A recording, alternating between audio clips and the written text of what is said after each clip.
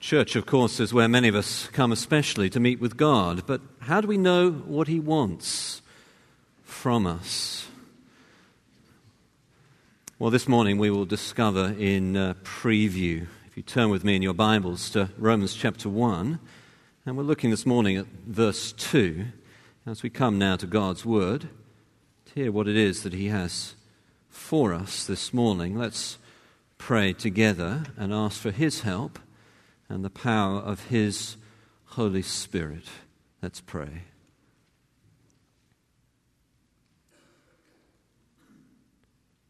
Father God, may your word enlighten the ignorant,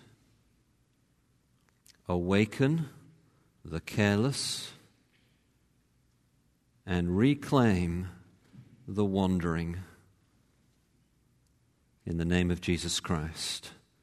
Amen. So friends, Romans chapter 1 and verse 2, and just picking up the last phrase of the previous verse, the gospel of God, which He promised beforehand through His prophets in the Holy Scriptures. Well, one way to illustrate an important distinction we'll be making this morning as we study this verse is from the Star Wars franchise. That distinction is between a prequel and a preview.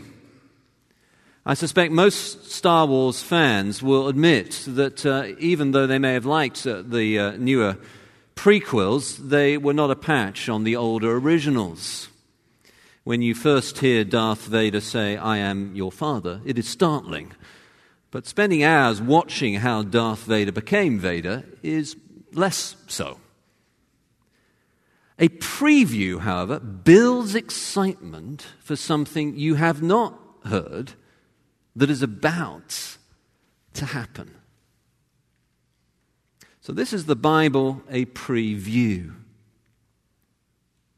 See, some people seem to view the Bible as a sort of devilishly complicated book with hidden meanings and numerological possibilities whose code can only be cracked by those with extensive education and a knowledge of at least 4 dead languages.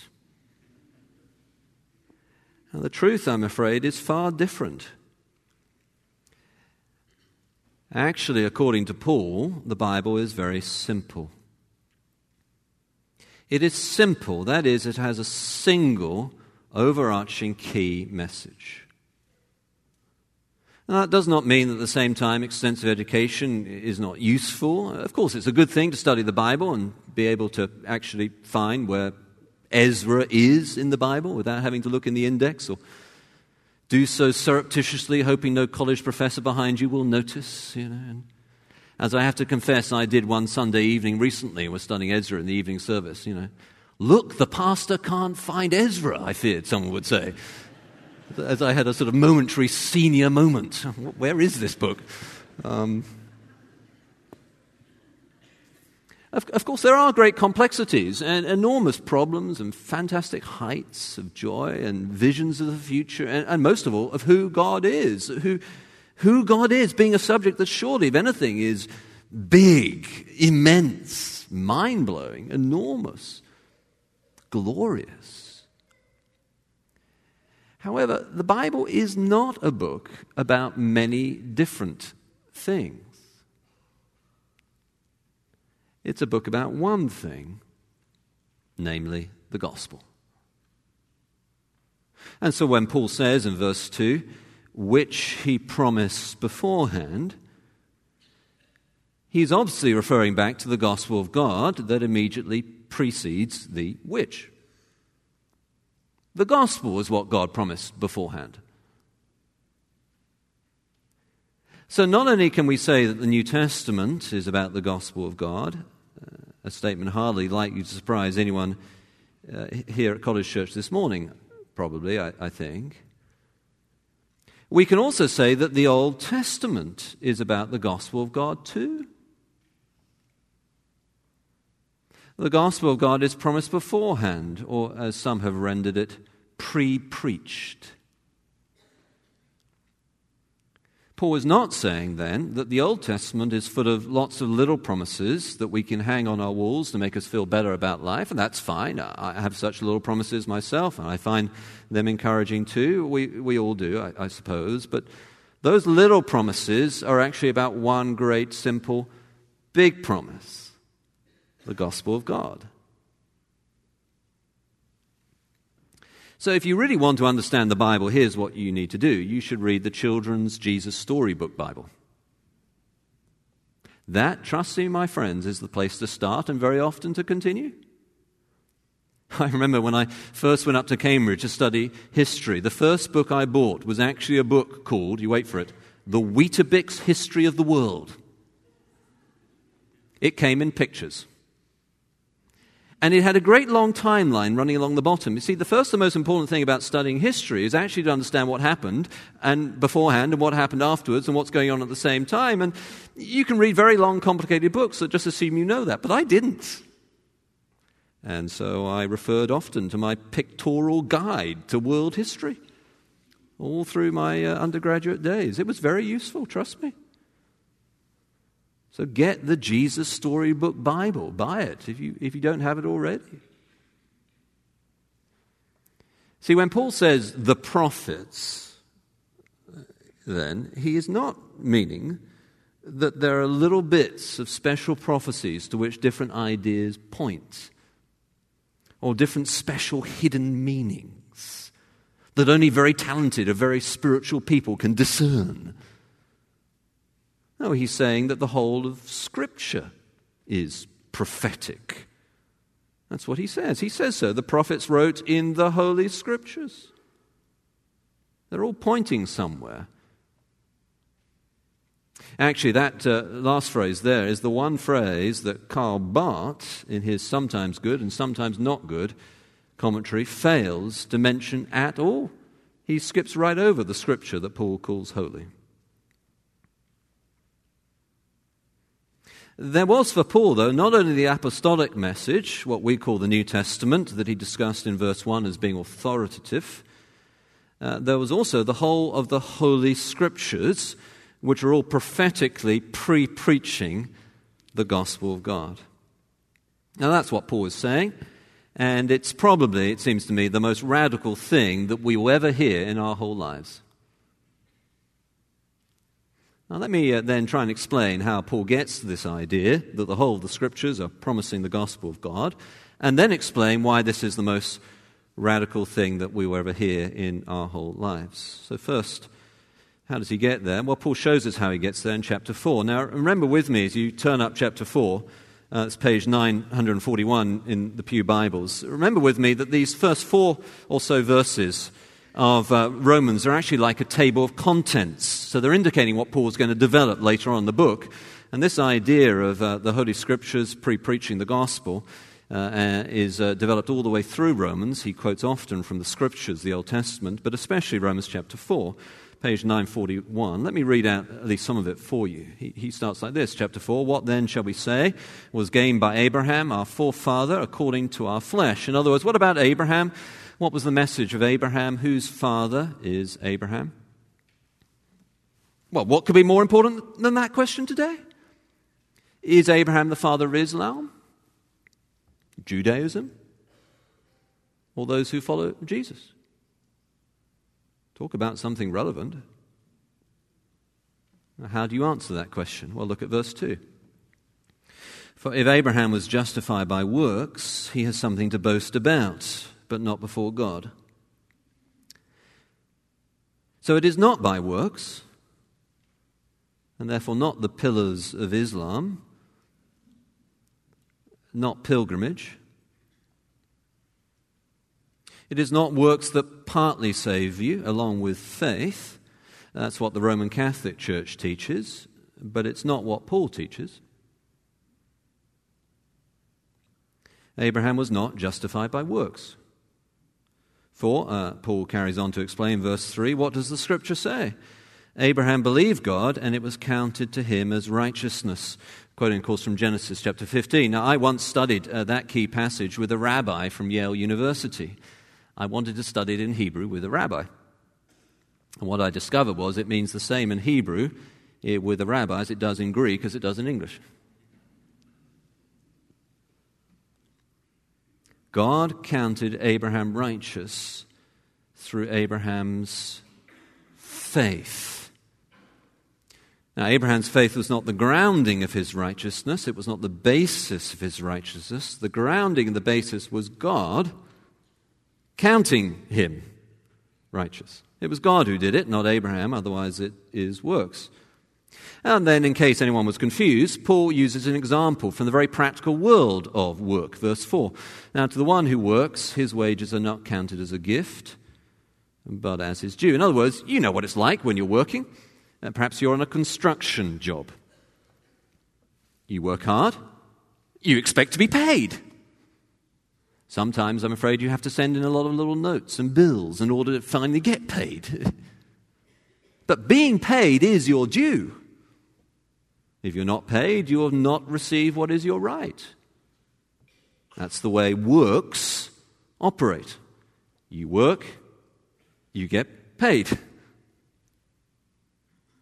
But salvation is not like that.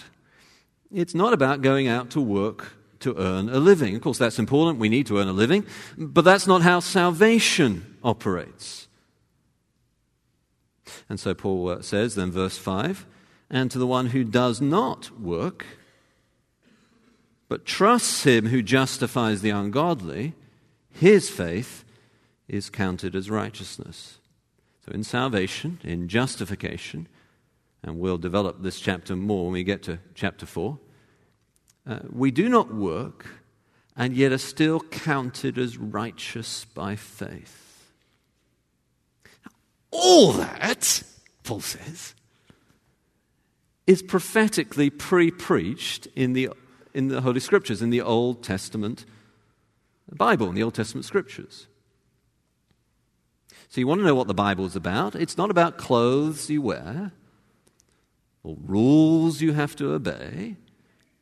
It's about inability to please God, but God counting us righteous anyway if we believe. That's the gospel pre-preached in Abraham. And so the sons of Abraham then are those who believe that gospel. Not ethnicity, not Islam. But then Paul goes further and says you can see the same thing in David, actually, of all people. This too prophetically pre-preaches the gospel of God. He describes this from verse 6. Can you see it? Just as David also speaks of the blessing of the one to whom God counts righteousness apart from works. So no works at all. David was not righteous because of works. He was righteous apart from works. And do you know the story of David? I mean, have you ever thought, how could someone like David be counted righteous? How can a murderer and an adulterer be counted righteous? It's true, isn't it, that the Bible's much more real about our heroes than we often are. I don't know about you, but I get somewhat tired of reading biographies of great Christian leaders that do not tell me their faults. Spurgeon biographies, I think particularly it can be like this. They all tell me how intelligent he was and how he read 30 books before breakfast and preached sermons in his sleep. Well, I'm not like that. I want to know about his sins.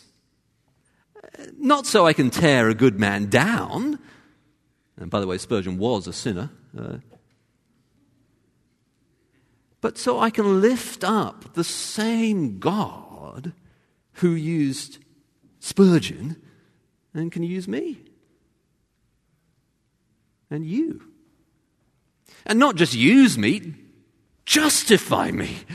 If David is righteous, you can be. An adulterer here this morning can be righteous. A murderer can be righteous. David was. Same is true of Abraham. He lied. You know that story? You can read it afterwards, or perhaps you know it. He did many other wrong things, Abraham. But righteousness is apart from works. It is not faith and works. It's apart from works. Now, this is all the Bible in preview, of course. And as the Bible unfolds, the question inevitably arises, well, how? How can God who is holy, who is just, how can God who is just justify the unrighteous? And that, of course, is revealed in Christ, who took our condemnation in himself. Well, that's all promised in the Old Testament, the Holy Scriptures. It doesn't happen in the Old Testament, and yet there the gospel is pre-preached. And so the Bible is really a very simple book, literally simple. It has a single thread running through it, the gospel of God, righteousness by faith, not by works. Good news for sinners. Now, I said this was the most radical message that we will ever be likely to hear, so let me explain why in 4 practical propositions. Sermonic theory loves propositional statements. Well, I have 4 this morning, brief, practical propositional statements. Go put that in your pipe and smoke it. Just like Spurgeon. Here they are. These are really transformational aspects of understanding how the Bible fits together in this way. 1, fear no evil. See, this comes from when we understand how the Bible fits together and how it's really one message about the gospel. Fear no evil. See, I find many Christians live in fear of evil. They fear the mosque down the road. They fear the unforgivable sin.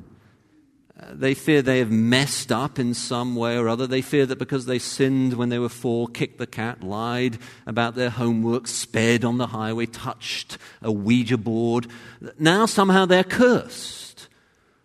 That life is not going to be good and they're under some sort of cloud of evil. This means then they become desperate and they start looking for radical cures in the wrong places outside of Christ. But see, my friend, when you understand the Bible is about the gospel of God, that is its simple overarching message as a whole book, then you fear no evil. Why? Because the serpent crusher has arrived. Now, there was a curse. We sinned. But God promised that a serpent crusher would come, Genesis 3, verse 15, the proto-evangelium, as Luther called it. And now in Christ, we are free from the curse. Sure, we all still have issues, all of us do, and difficulties in this world, but we are now destined for a place where there is no curse. God's righteousness is declared as far as the curse is found, as the hymn puts it. So, Christian, fear no evil. That doesn't mean you're passive, it means you're active. But you're not frightened of death. You're not frightened of defeat. You're not frightened of how the bills will be paid. You're in Christ. The serpent has been crushed. You fear no evil. So take risks in relationship with other people in this church. Love those around you. Invest in this community. Perhaps join a small group. Take that risk.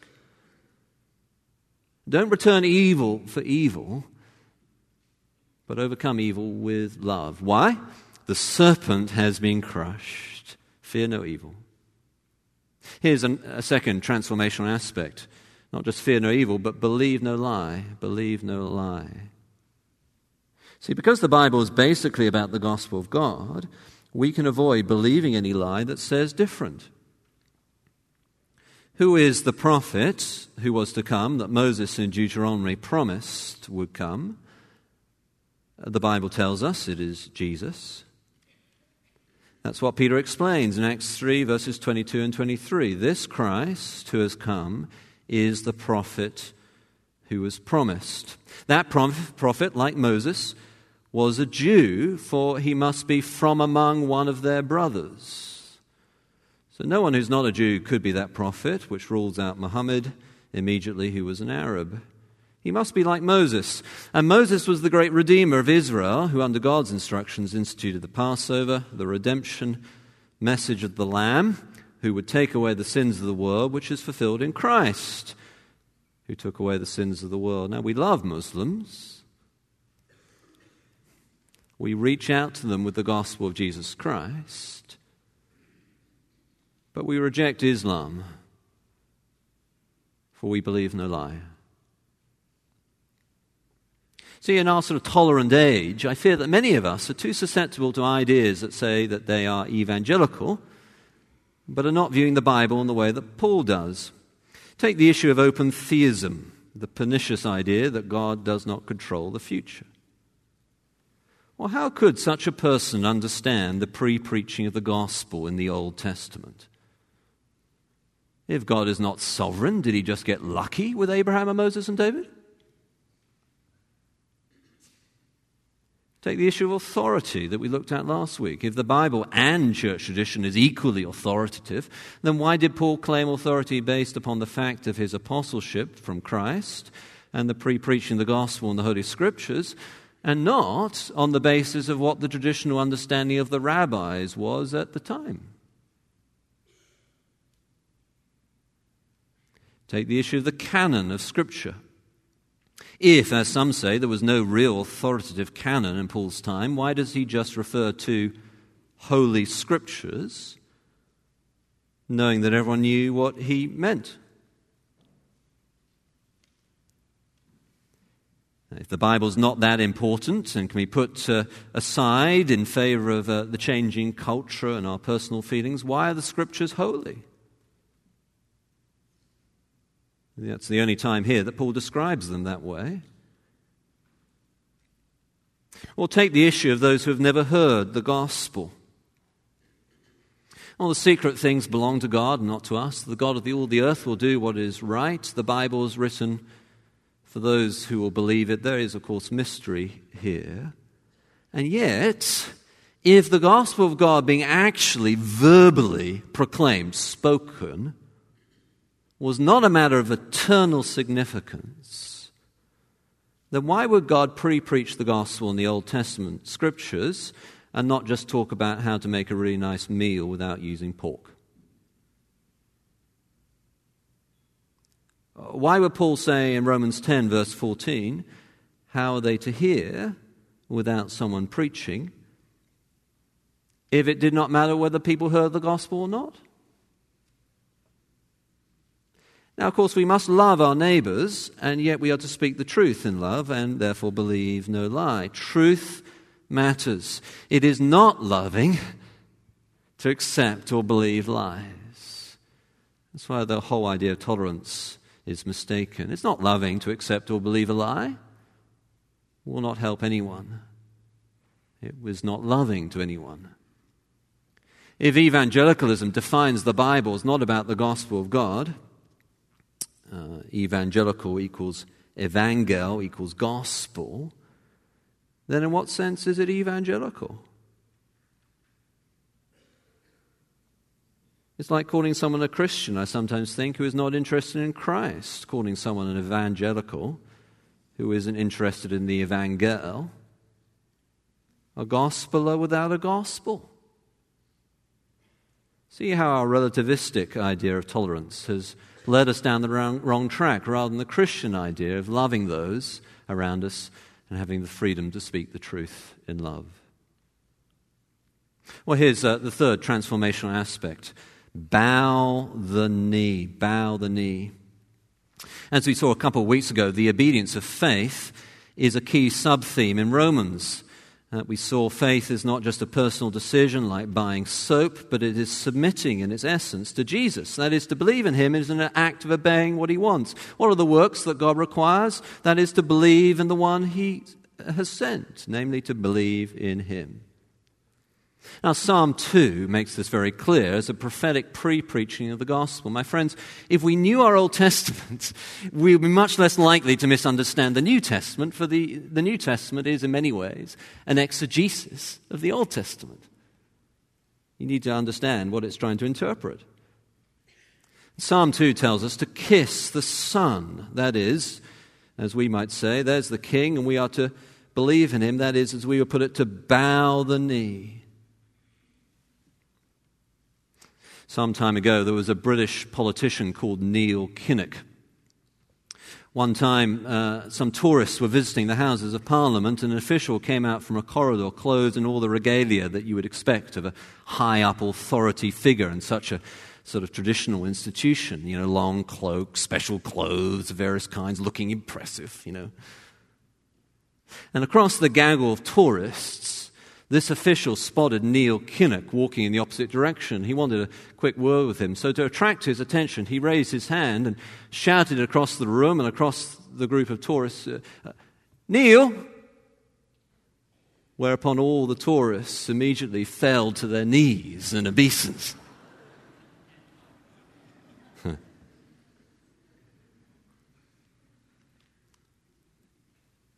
Jesus is King. Kneel.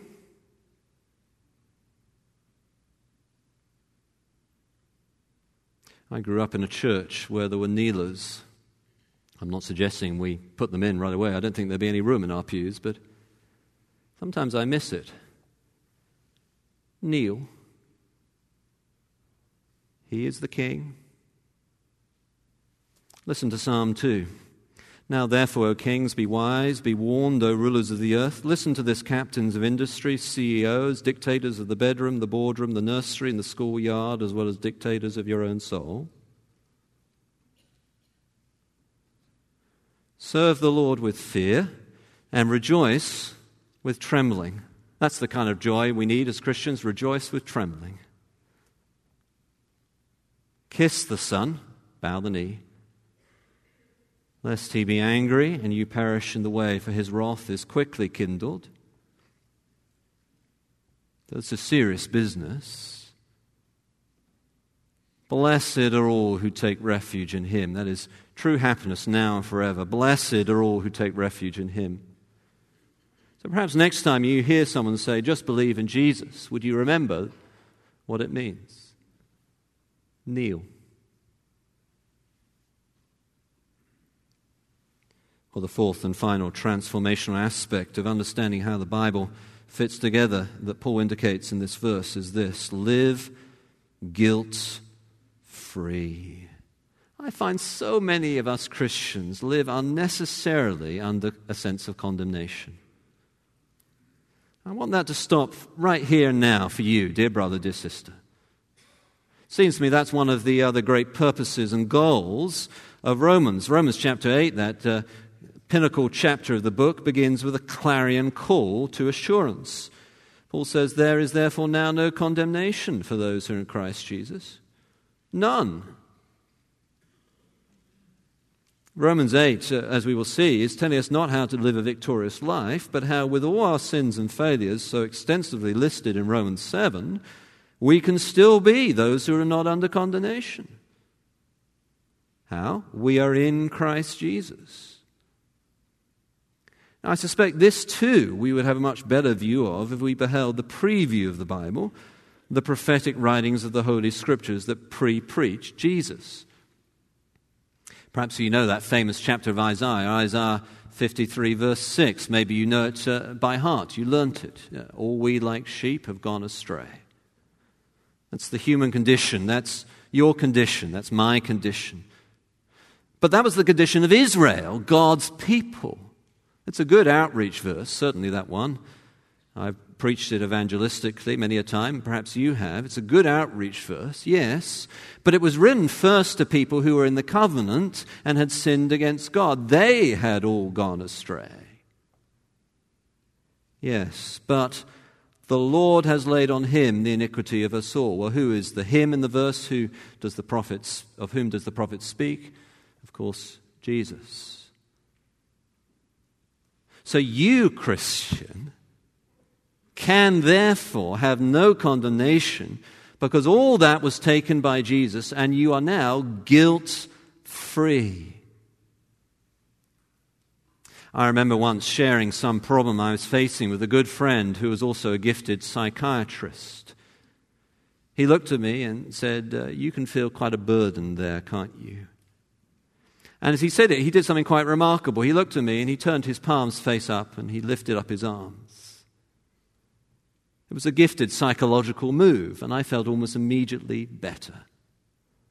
I was grateful for that conversation and friendship, and for many others when people share burdens or assure me of their love, as I'm sure you are of your friendships, or for when people tell you, it's all right, don't worry, everyone makes mistakes. But this is not that. This is an objective release of guilt. Perhaps you remember that famous book by Aldous Huxley, A Brave New World. In it, every time anyone experiences pain of any kind, they're just given a drug, a pill that Huxley called Soma.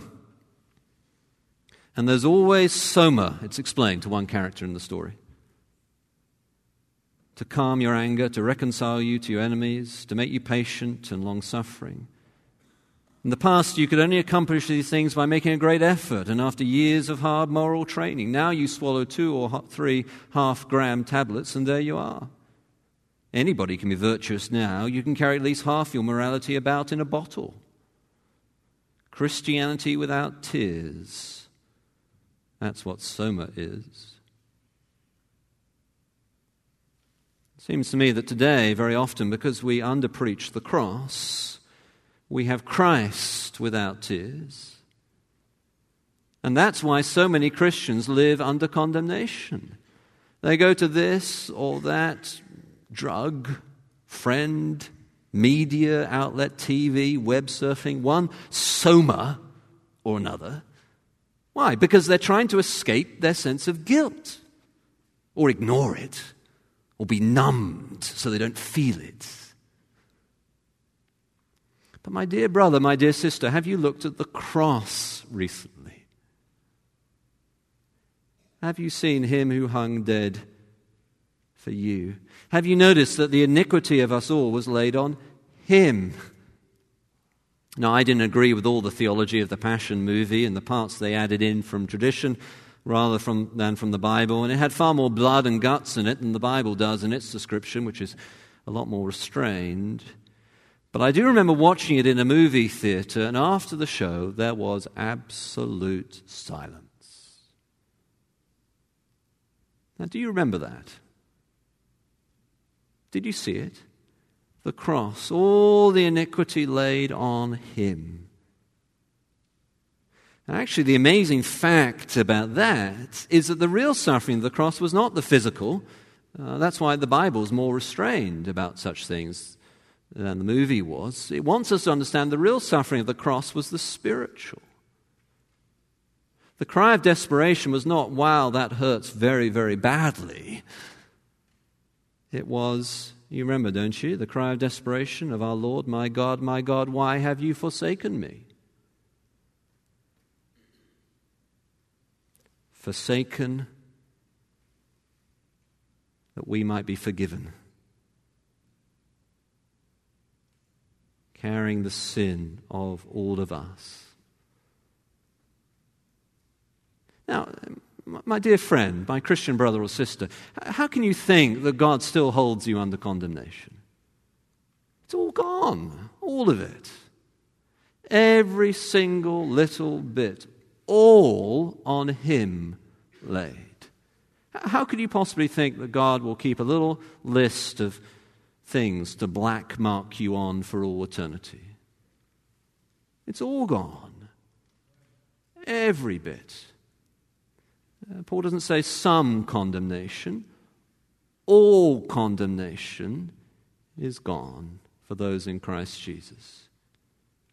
Every last part is laid on him. To live guilt-free. Bow the knee. Kneel. Believe no lie. Yes, we need to love those around us, but to love them means to tell the truth and to believe the truth. Believe no lie. Fear no evil. The serpent has been crushed. It's the most radical message that we will ever hear in our lives. The prophets in the Holy Scriptures pre-preach the gospel. Let's pray together.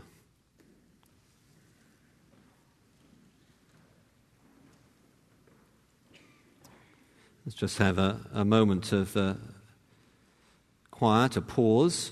Perhaps there's something on your conscience that you need to confess before God.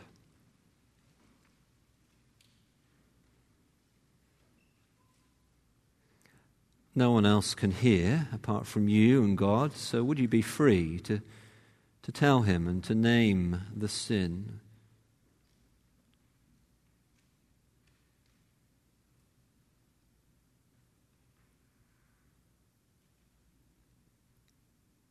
There is therefore now no condemnation for those in Christ Jesus.